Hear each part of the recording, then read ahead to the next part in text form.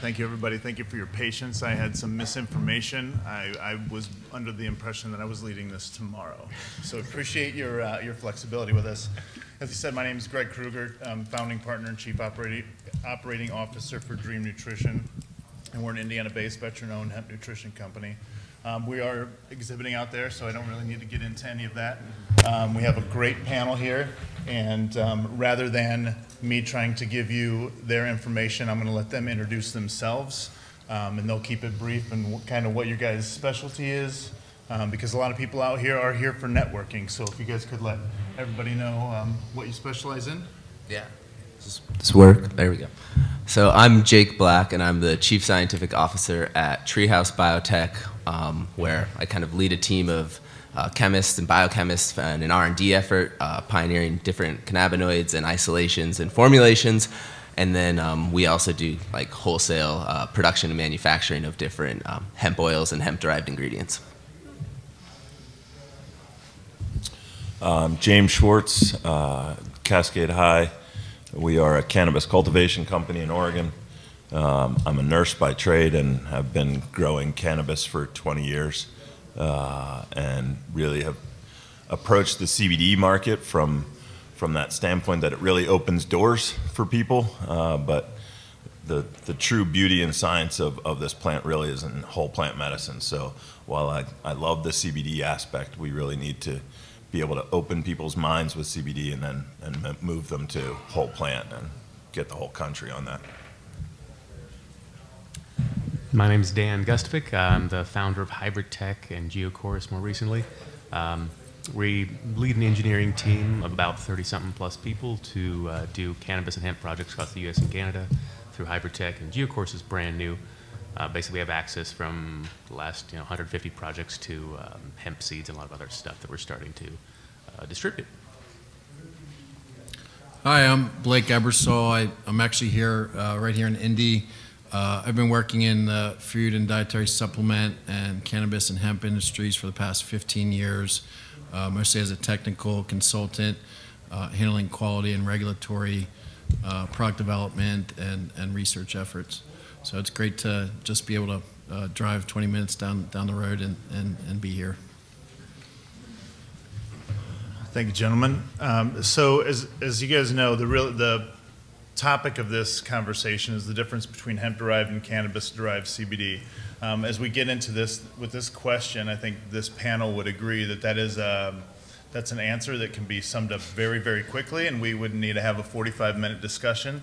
So instead, what we thought would be great is because we have varying positions and specialties within the industry, we can take a look at what the difference is between maybe the cannabinoids and CBD that you find in hemp versus cannabis. And when we say cannabis, we're talking high THC containing cannabis, because hemp is also cannabis, right? And the difference really is low THC containing.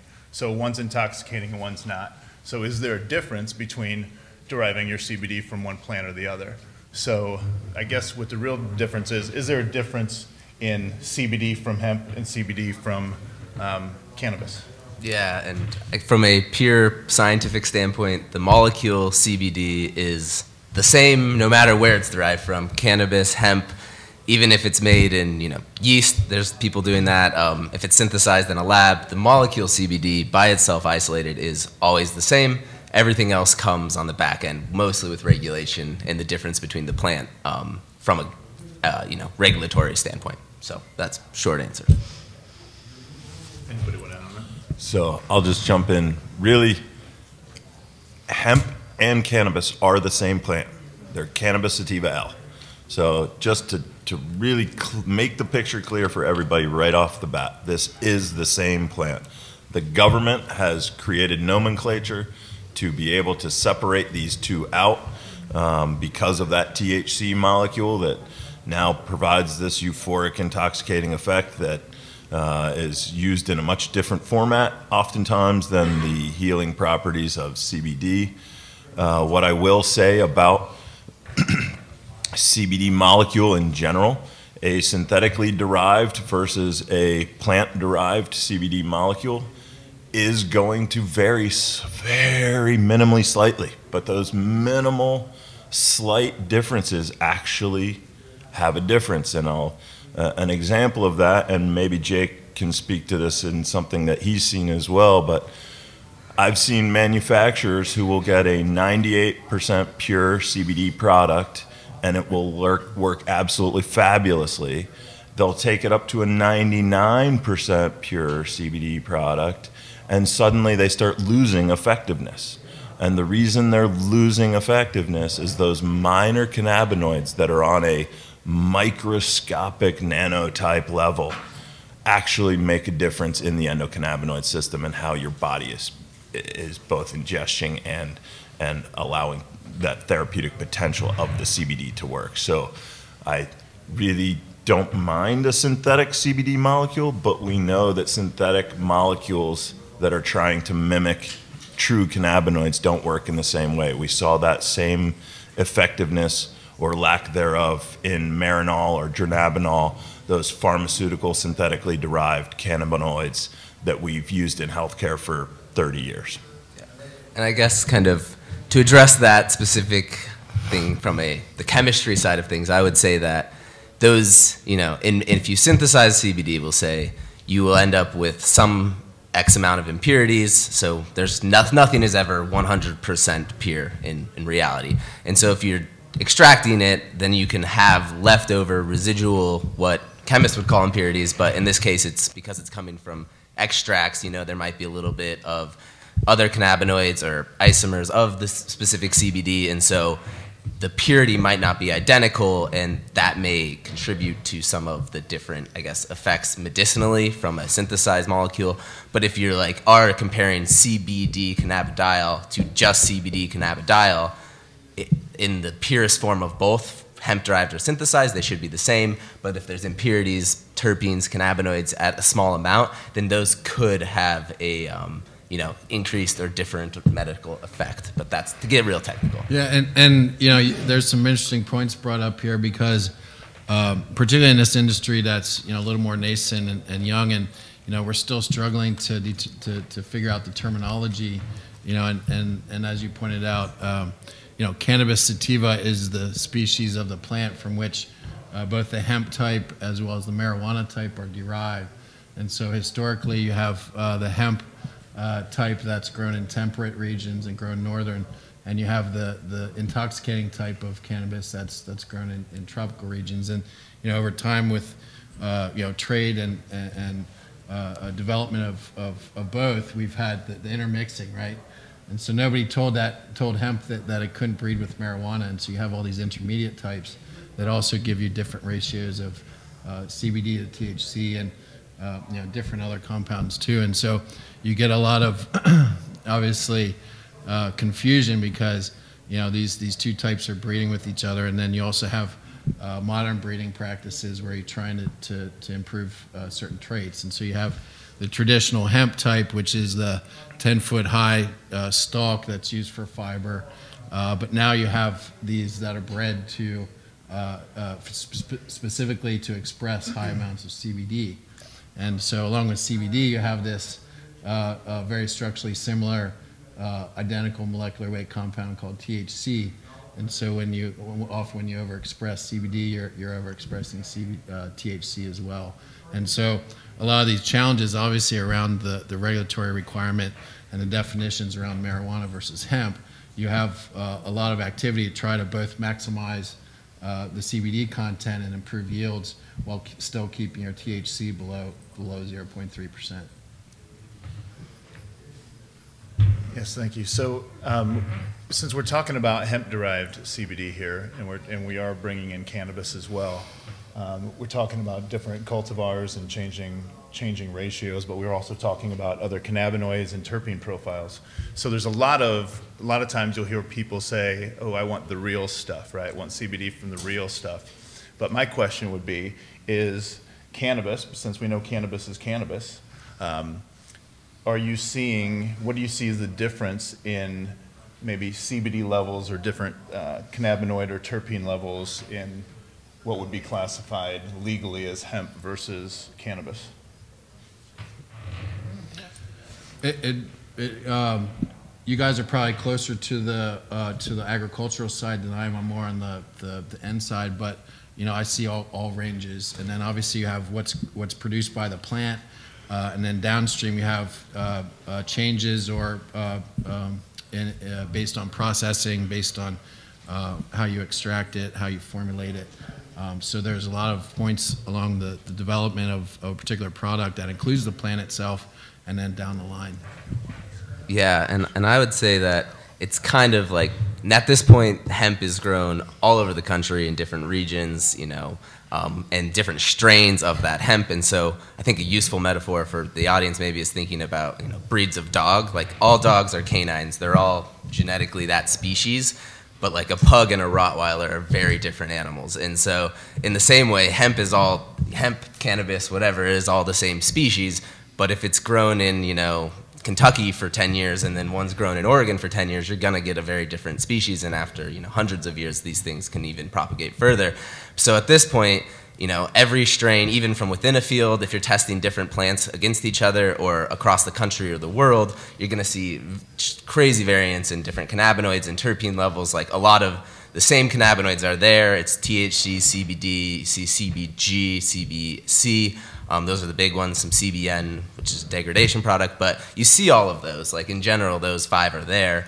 But the levels of those, there's infinite permutations, combinations of those. And so then as you start processing, as you mentioned, it changes even further. And so it's kind of up for debate of if you extract one batch of hemp and make oils from it, and then you extract a completely different batch and don't do any kind of homogenizing to make them the same. Like, you're getting, every product could be different in that sense.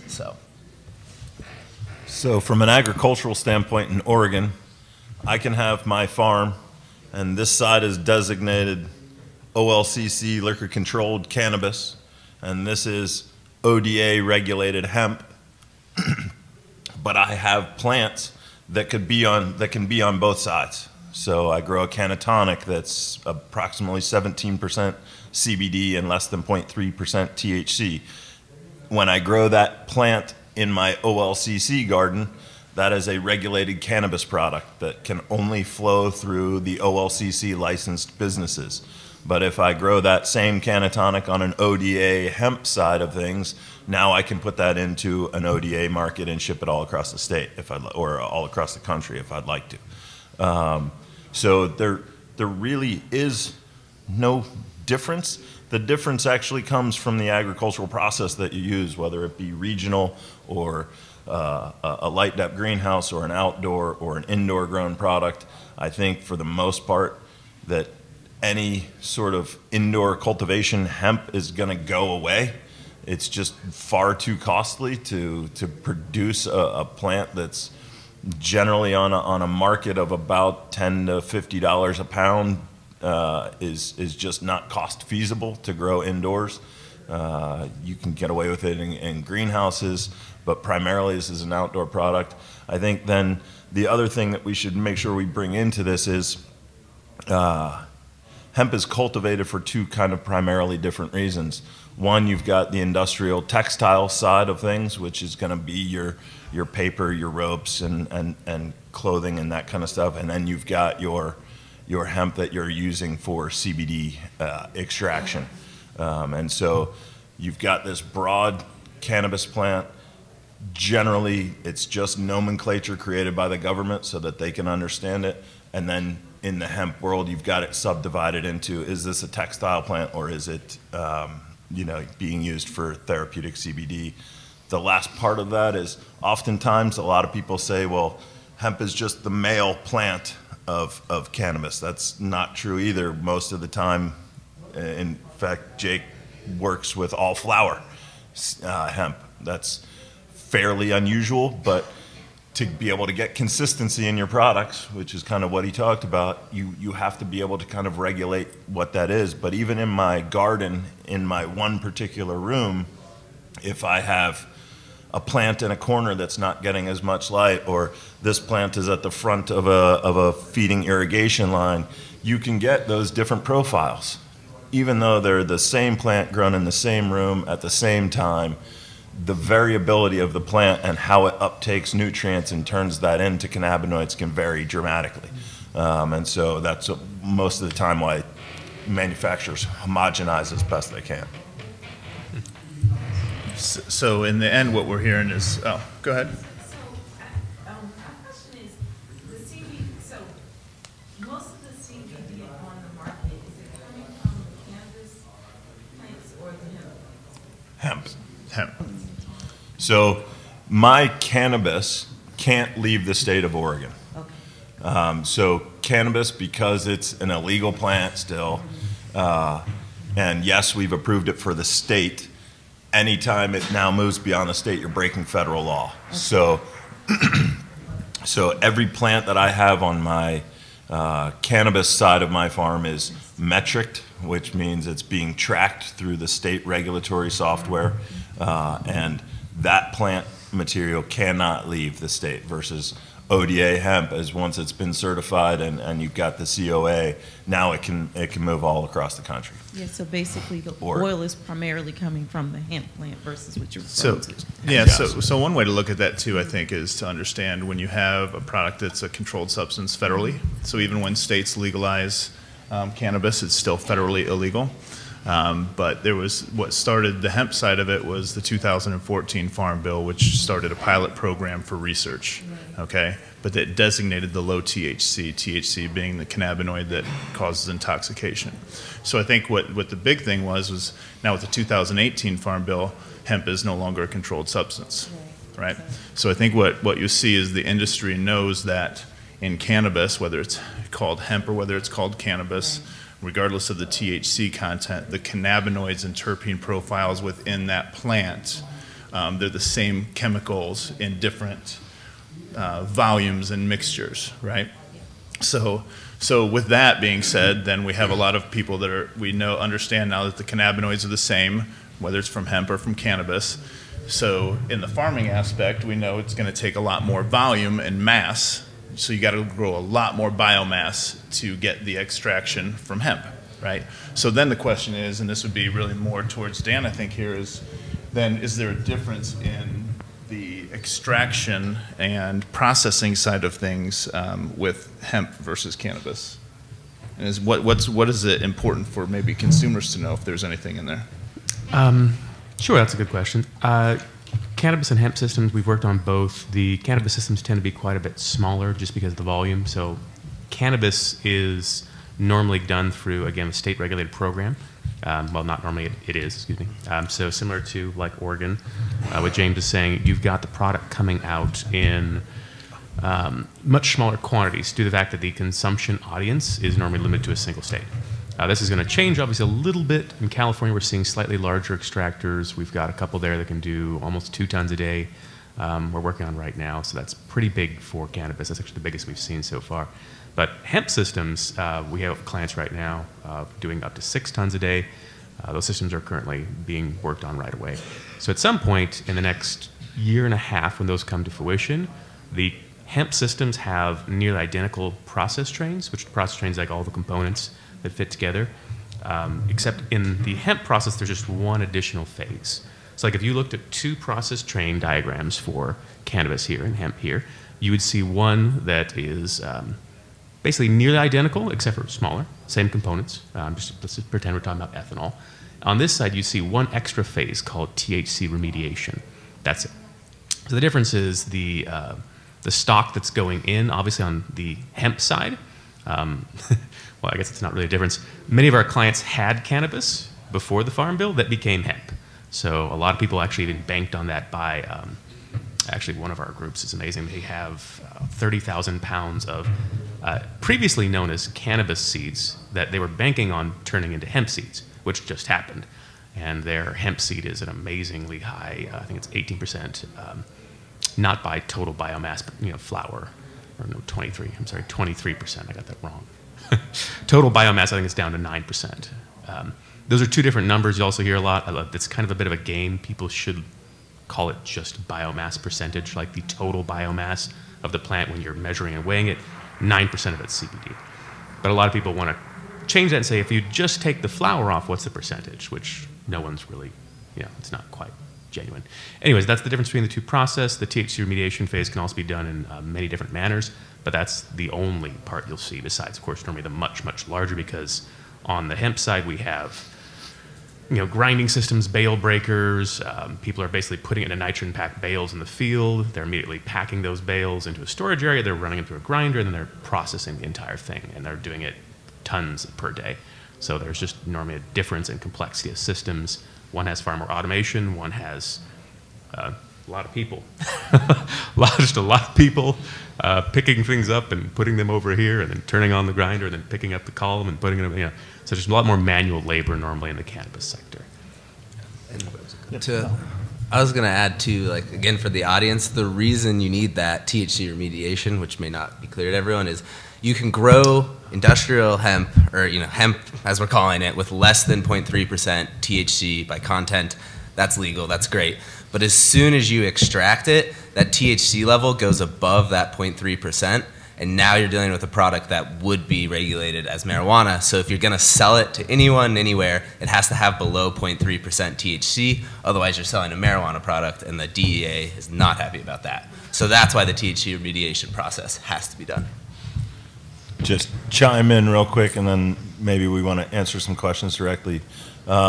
So in general, we see about a factor of 10 when you extract and concentrate. So that 0.3% THC usually ends up at about 2.5 to 3. So for those business owners out there who are sourcing material, if you're looking at raw crude oil, so that'll be not your full isolate where you've already remediated the THC. Raw crude is generally hot. Some people are comfortable shipping hot oil around.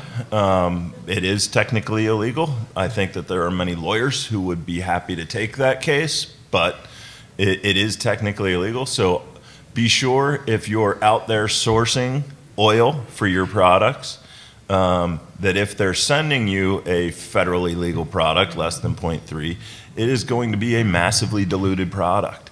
And so, I see generally, there's a price point on raw crude that is hot. That price point then, when you dilute it down to almost a factor of 10. So, if you're paying $9,000 for a liter of raw crude that has, your 60 to 95% CBD or whatever, is also going to have that higher THC component, so they dilute it down. So when they sell you that diluted oil, you're going to make a whole lot less product from a liter of raw crude that has not been remediated for THC. So be sure when you're negotiating contracts with people, if that's your industry, that you're looking at and understanding, are they sending me hot raw crude, or are they sending me diluted crude that I need to buy 10 liters to get the same volume that I would otherwise get in that hot liter of crude? And I think it's important there too is there are processes to remove the THC but leave the other minor cannabinoids in there as well, and that product is then going to be THC remediated, but the minor cannabinoids that people are very interested in and terpenes can still be there. But that's going to probably be significantly more expensive of a product because it takes a lot more processing to create. But that would be kind of your true THC-free, legal, but high-potency product that you could get. So if you're really interested in like the entourage effect or things like that, and you want all of the cannabinoids there, and you don't want it diluted, that's like a specific thing you would need to look for and look at the analysis of the product, make sure the cannabinoids are there, and it's not just been diluted. So, but diluting is common. Actually, I got one comment on that. We're seeing a lot more of that now. So yeah, a lot of people are inserting a CO2 or terpene removal process pre-primary ethanol process. And we're seeing more and more of that. So they're having now very expensive CO2 equipment that will actually then pull out the terpenes. And before you, of course, are stripping out the active ingredients through, let's say, the primary ethanol process. So at the end, they can then reformulate, as in add back in those terpenes. And I believe is that full spectrum? I believe that's full spectrum. I'm on a panel tomorrow about this. I would say that there's no real definition of full spectrum. Okay. Like there's certainly no government definition. There's certainly no scientific definition. It's kind of up to whoever, up to the community to decide, like, does full spectrum have one cannabinoid and terpenes? Does it have multiple cannabinoids and terpenes? Does it have plant fatty acids? Does it have chlorophyll? Like, there's not an actual definition there. So that's another thing, if you're hearing full spectrum, to at least be clear on what the person selling you to you is meaning by the word full spectrum or broad spectrum. Like, there's no real definition, I would say. So give me 1 second when we'll get to some questions here, because there was another topic while we were talking about legality. The one thing I wanted to throw in there is everybody, I don't know, not everybody here is from Indiana, so the importance of understanding what you can handle and what you can't. With having a hemp license, that does entitle license holders to potentially have a space between 0.3% THC concentration and what the state designates, where they're allowed to apply for remediation and be able to take that out. But that doesn't mean that that company can take that hot extract and ship it around or send it to people who don't have their licenses. So I would say make sure that if you have an end product, that you're buying ingredients that are already considered legal, and know your state's definitions. Some states are looking at less than 0.3% delta 9 as the definitive aspect, THC delta 9, whereas in Indiana it's less than 0.3% THC delta 9 and its precursors, because THCA, when decarboxylated, turns into delta 9. So be aware of your state's laws with shipping and receiving and all those aspects. And while we're talking about legality, one thing I think that we wanted to mention as a panel is to kind of talk on when you have companies like our company, and some of the members up here have companies with end products, what can they say? When we're talking about these hemp-derived products, what can they tell you, and how is that regulated so that you know what kind of information you're getting? Because Full Spectrum has a bunch of different definitions to a bunch of different people. So did you want to touch base on that? Yeah, obviously we're working in 50 different states with, oftentimes they all have different requirements for labeling. But coming from regulated industries like food and supplements, there's certain things you want to look for on the label, and obviously the number one thing is that the label is truthful and not misleading. And that's number one. But number two is also, does it meet the state requirements for the information that needs to be on there? And sometimes these two things can be conflicting. For example, if a hemp product contains CBD, but then the state says, well, you're not allowed to market CBD. Well, then companies have to decide, well, how do they label that and still be transparent enough, and not be false and misleading, and at the same time meet state regulations. And so you see a lot of different ways that labels can be done. Personally, I feel it'll be a good day when all 50 states are on the same boat in terms of federal regulations, because not only easier for business, but also a lot better for consumers, because we'll have rules that are applicable in foods. For example, you can't add anything to your product that's not declared on the label. So we have a thing called an ingredient list, and that you see on all your food products. This is a federal requirement to list everything you add to it. And so oftentimes with a product like CBD that isn't really under a particular regulatory umbrella federally, you see a lot of companies who might be adding things or talking about technologies where you look at it and say, well, they must be adding something to it to come up with these claims, but they're not declaring it. And that could be unsafe for people who have allergies to certain substances, or sensitive for whatever reason to ingredients. And then the other side you're looking at is, what is the THC content of this product? Well, if a company doesn't say anything at all about it, well, you got a question. Well, has it been tested? And at least in Indiana here, we have one of the better laws where you have to have a QR code on the label, and that QR code goes directly to a test report that's online that should prove that THC is less than 0.3. And so you have those types of things, but even when you say THC free, well, what does that mean? Chances are there's at least one molecule of THC floating around this room somewhere. So we're looking at, okay, what does THC free mean? And nobody's defined that yet. Is it less than 0.1, or is it down to the limit of detection of the lab? Yeah. And I would say my my 2 cents on that is most labs' limit of detection is roughly 0.1 to 0.15% by mass, and so anything below that 0.15, 0.1, depending on the lab, will show up as 0, and so that is what is, I guess, it's not officially, but that's what's currently being sold as THC free. So as the labs develop, so there's official methods in process with AOAC, and their limit of detection is going down to 10 parts per million, which is 0.001%. So what is the threshold? And then from a regulatory side, how do we define THC free? And to me, it would be a lot nicer to say, okay, the number of THC tests in this product is X. Yeah. And that way people can make a decision on whether the product is right for them. I completely agree with that. I also think labs should be, because a lot of the labs that are actively testing for potency have not gone through their full like ISO accreditation. There's a few and GMP validation, so they're not like up to the par of the labs that test your normal food products. But like the variance in potency tests can be plus or minus 3 to 5% we've seen, and they don't report that variance. So you get a 95% CBD, it could be 100%, it could be 90%, and you send that sample to them over and over, and you'll get varying numbers, and it would be useful for consumers and formulated everyone to see that variance, but they're not required to at this point in time. So that's. I wanted to just touch on 3 different parts of what we just number. So number 1, for me, nomenclature, full spectrum oil really has to have everything. It has to have all of the cannabinoid complexes, but as we know, you're not completely remediating all THC from CBD.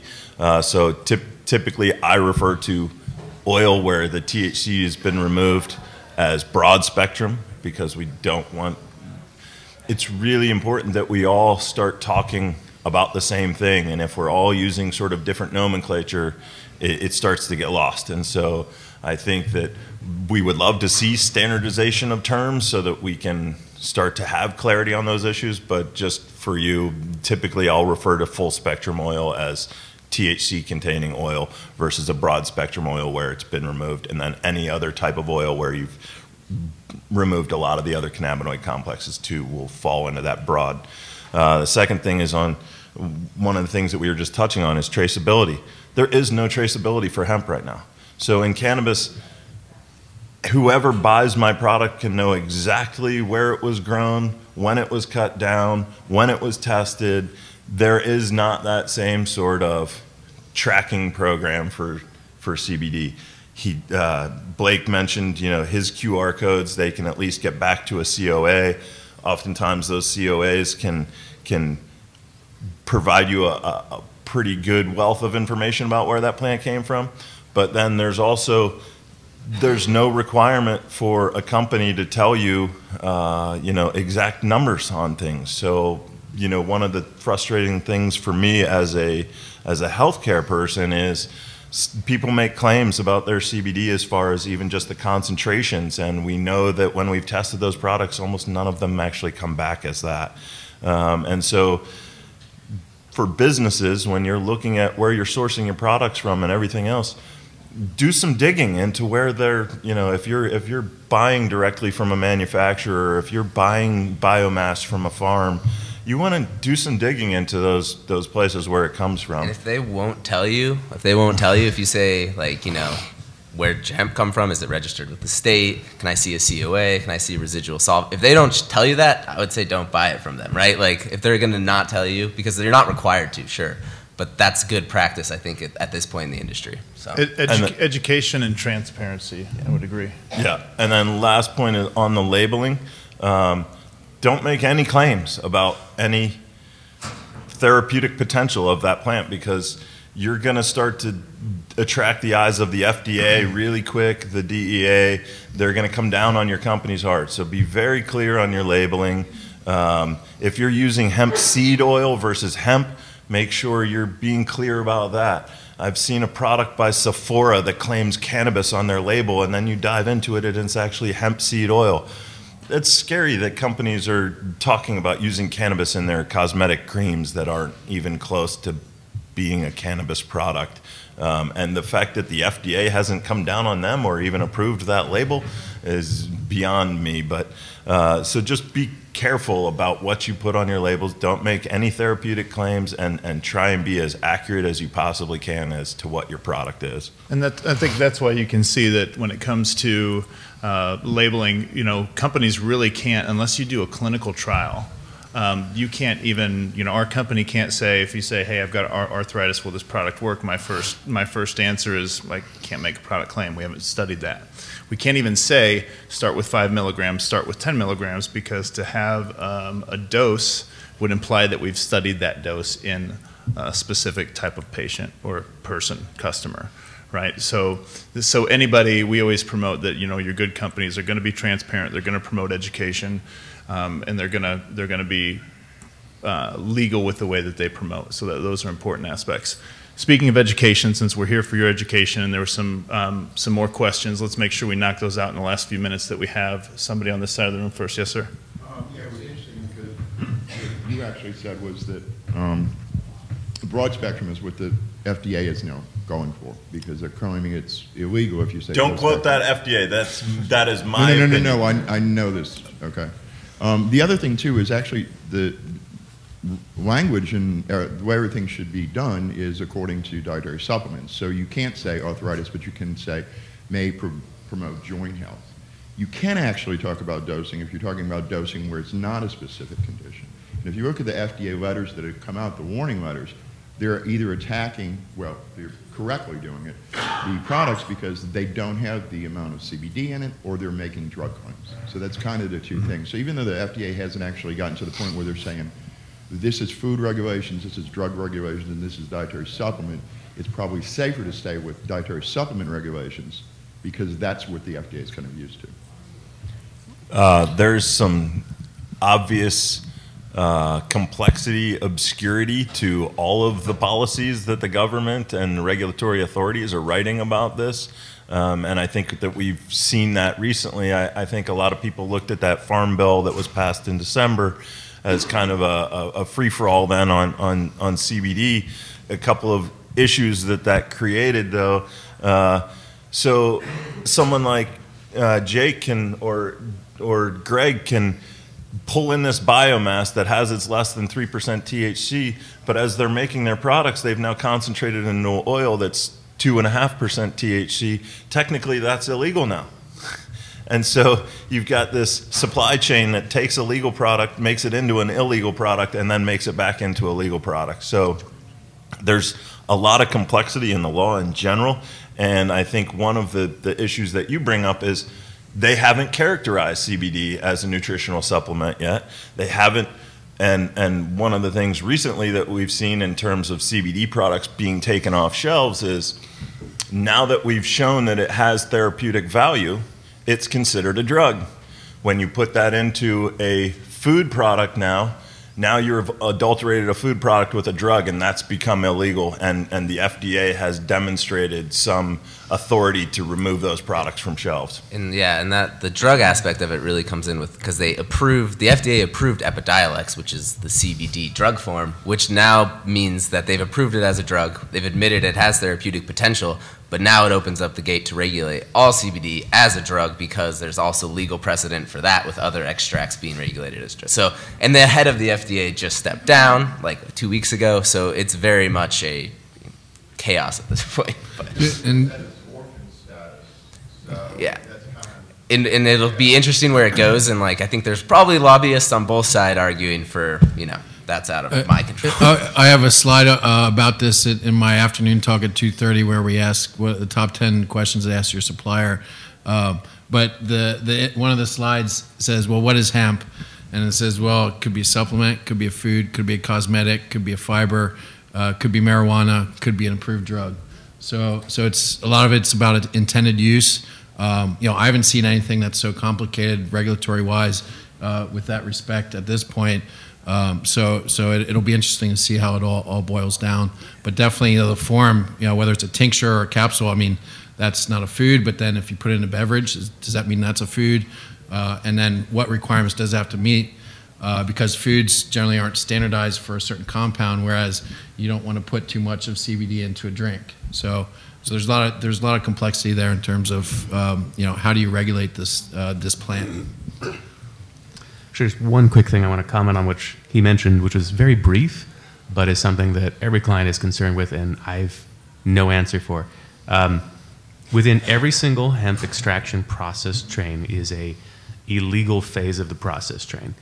It is completely illegal, and it's normally going to be all the way from crude to basically the final distillation portion, where a lot of people will remediate in distillation. So if you were to like carve out your facility and look at your design, you're going to have the entire front end be completely legal, and then all of a sudden, right at this point in your process train, you now have a product that is over the threshold. And no one's been able to address this. Every client's operating like this is totally fine. Large ag companies are getting into this game, and they're going straight forward with, hey, we're just going to destroy the THC the minute, after you remediate, you have either in the remediation phase destroyed it, or very more often you've isolated it, and now you have to have it set for destruction. So it's very, again, I'm not a lawyer, and that we work with a lot of lawyers. At some point, there needs to be some method of addressing that one, especially since the larger players are now large food companies. I mean, we've got clients that are giant grain companies, and they're just coming in and saying, great, let's just go for it, full hog. And there's just a giant hole there that there's no answers for. Thanks.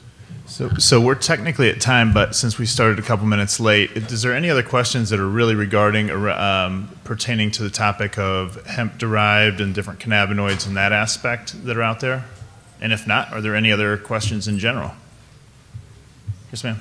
Yeah, so I guess my question is, all of you being in this particular industry, are you participating in trying to get the regulations straight? I know a lot of times with FDA claims, you've got to have like 95% of the label claim, and there's just seemingly, from what you're sharing, such an inconsistency. So are you, any of you, participating in beginning to help this process? Because, just understanding it is complicated enough, and the processing is complicated too, but if we don't have label claims, it just is very interesting. So this would be a good end question. So everybody can kind of go down and say what they're involved in, and that way everybody has an idea when you're looking at quality companies. When I tell people when they're first looking for a product, first look at the company. Start with a quality company. So this would give you guys some ideas maybe of the type of organizations that are out there to be involved in. Yeah, so we internally have a chief compliance guy who's a lawyer, is trained, and is trying to make everything we do compliant with what we think the FDA will do. So if it's a nutraceutical or food grade, like get it up to a GMP certification, get ISO accredited. That's what normal food and nutraceutical manufacturers have to do. So internally, we're doing that. We also are transparent with COAs, residual solvents, potency, heavy metals, all of those things. We'll tell you that we're getting our hemp from licensed farms. So we are very transparent in that sense. And then we're with we're members of the National Hemp Association, I believe, and then we try to talk to our local state legislators to tell them what we think would be useful in labeling wise, like making those things clear. So from an action standpoint, my company and myself are members of the NCIA, the National Cannabis Industry Association, which is the largest lobbying organization for cannabis on a federal level. I do federal lobby days with them, so that'll happen in May. We'll be back in federal offices discussing these topics and the complexity around cannabis and hemp in general with officials. I'm also a member of the OCA, the Oregon Cannabis Association. We also lobby both state and federal, so I'll actually go back and lobby again in DC in June with the OCA. I was just down in Salem, the capital of Oregon, lobbying for some very concrete state regulation issues that we need to address in the industry. And then I participate in educations like this and all over. We're kind of a little bit weird in this regard. So we're kind of more of a code company, and code being International Fire Code, International Building Code, and OSHRA, Association for Mechanical Engineers. So we're members of all those. We're also members of the NCIA, the Hemp Industry Association, and a bunch of others I'm probably forgetting. Sorry. But as far as writing regulation, the only kind that we're normally invited to write is, building code implementation, fire code implementation. When it comes to the certification, we have been invited by SGS to work on a project for more universal certification requirements. We also, of course, work on every product now in hemp with GMP, CGMP, EU GMP, ISO 9001, and sometimes even people are talking about FSMA, which is not even yet a thing, but that's potential. So compliance is normally designed in on projects from the word go. But yeah, we would love to work more on labeling, but just because of our background, no one's going to say, hey, let's get a bunch of engineers to talk about labeling. But building systems, absolutely, that's kind of where we go. Yeah, it's a really important question you asked, and there's a lot of people working on this from the technical side, making sure that methods are accurate and precise, and that you can zero in on that amount of THC from good manufacturing practices, making sure products are made in high quality and safe. So I'm on several technical committees, from AOAC International for testing, ASTM International for standard setting for SOPs and production and testing. I helped with the U.S. Roundtable Technical Committee drafting the first round of technical guidance. And so, yeah, there's just when we go to a lot of these meetings, there's thousands of people working on this from a technical side, and then like these guys are, lobbying is really important, and education of regulators and Congress people is so key, because even now so many people still think hemp is the same thing as marijuana, and it's really not. And the law was set on an arbitrary point of 0.3, and nobody told hemp that it can't contain more than that. So we have nature, and then we have this sort of arbitrary point, and so that's the sort of rub or tension that we're in right now. And well, we're going to be out of time.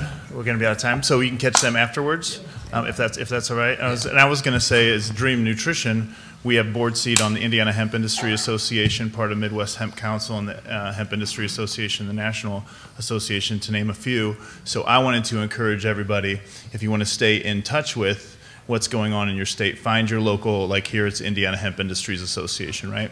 Find your local state-driven associations, and then understand, and if you follow their social media especially, you'll see the times when they're at the state houses, when they are lobbying, when there's testimonies happening, so that if those are things that you want to be involved in, there are those organizations. But this time we have to go ahead and wrap it. We'd like to thank Blake and Dan, Jake, and James for being on this panel, and thank you all for attending.